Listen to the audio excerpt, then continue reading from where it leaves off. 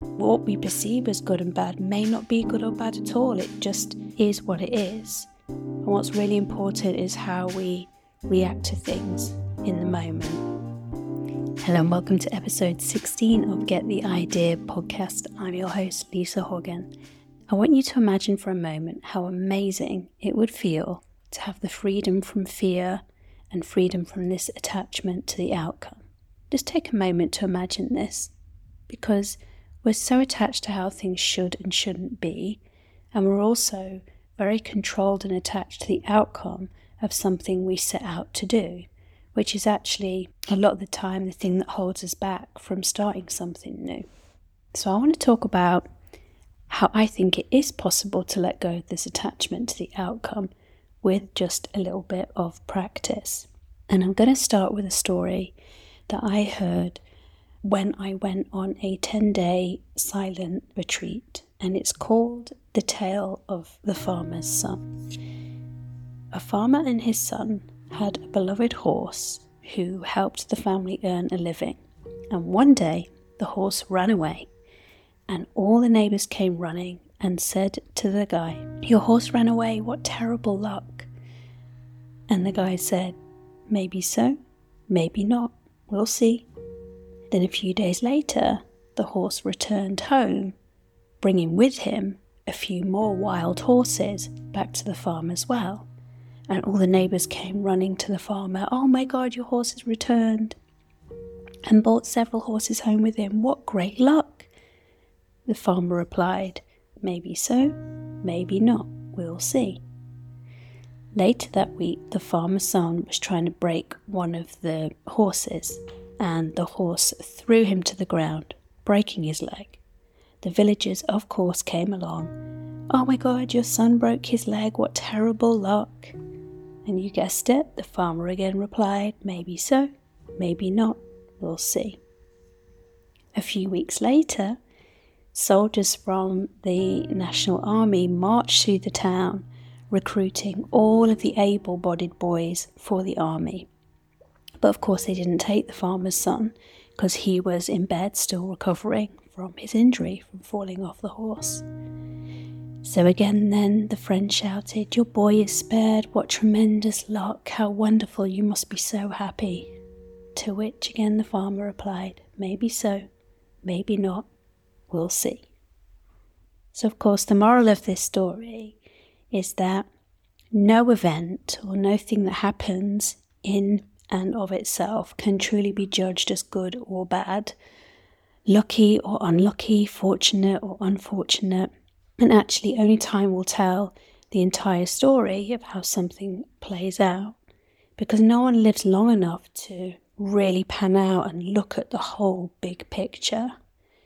So with this in mind, it's really a waste of time to be judging things as and when they happen, and also to invest a ton of energy into things that look really good on the surface, but they probably might not pay off in the end.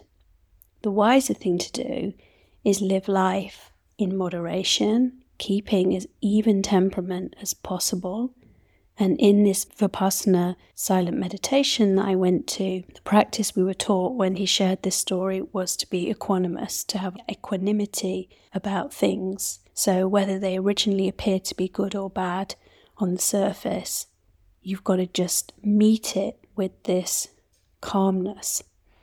And life is much more comforting if we can accept what we're given just as what is in the moment and make the best of what the circumstances give us, and check in with ourselves as to how we're reacting to certain things. If we are overreacting, a lot of times we overreact to things and we actually underreact to things that we should really be mesmerized by. We don't embrace the smaller things in life, because a lot of the time we're really hijacked by all these bigger problems that we think we have, that actually a lot of the time don't end up being problems. They end up being things that we've spent a long time worrying about that never actually come to pass. If you can allow life to surprise you and not label things as black and white or immediately as good and bad, and just meet the circumstance with, "Oh, that's interesting. That's what I like to do. I like to just think, oh, that's surprising, or that's interesting. And then, view it with a little bit of curiosity as to where it could potentially be leading. You see, our mind projects outwards and it creates an illusionary plan of how things should pan out. But it's just another form of control. It's another form of fear.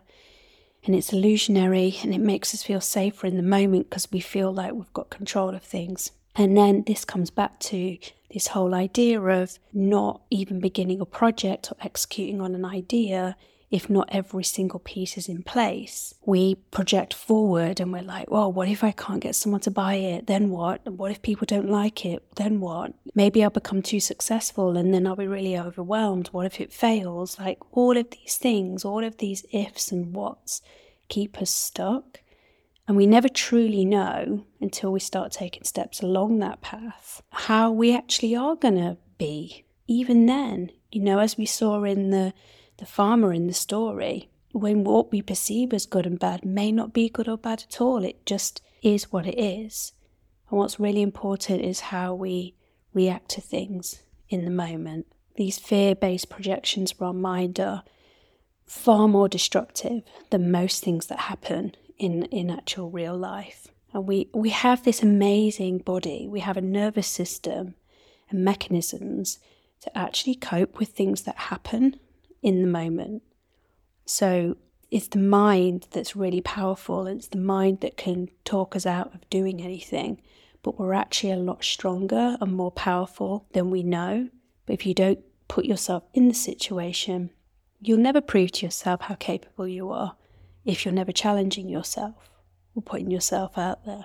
So when we don't take action due to uncertainty or fear, we don't only end up living very small lives, but we just live a life that seems safe, and it gives us this false feeling of being in control and safe. But actually, it's the riskiest game we can play, because it means that over time, we never actually truly live. We just exist, and we exist with our thoughts. We're coexisting with these thoughts of what ifs, and it's a shame. Remember, the only difference between people who actually go out there and do the thing and make it happen are those who go out there and do it with the doubt, with the fear, with the uncertainty, and they just keep showing up every day. They keep going hand in hand with that inner critic that's trying to take them down. But the more they keep going, the quieter that doubting voice becomes, and the more trust is built within the self. You learn to trust that everything actually is going to be okay. Things may appear on the outside as chaos, but if you can manage the chaos internally and greet that chaos with the calm knowing that life has its own way of unfolding, then you're good. Then you'll become more resilient, more successful. And remember as well that you don't actually have to do it alone. You can get a coach, you can find a mastermind group. If it's a business you want to go into, you can befriend other people that are doing the same thing. And there is that strength in numbers. The key is to just get out of the thinking mind, out of the head, into the body and into action. As we come to the end of another episode, I want to remind you that the only way to make your dream a reality is through consistent action. You have to keep showing up, and this is no easy task, which is why I'm here 3 times a week inspiring you to align with your purpose, act with intention, and start making shit happen. If you found value in today's episode, please subscribe and spread the love. Share it with your friends and family. I'd really appreciate it.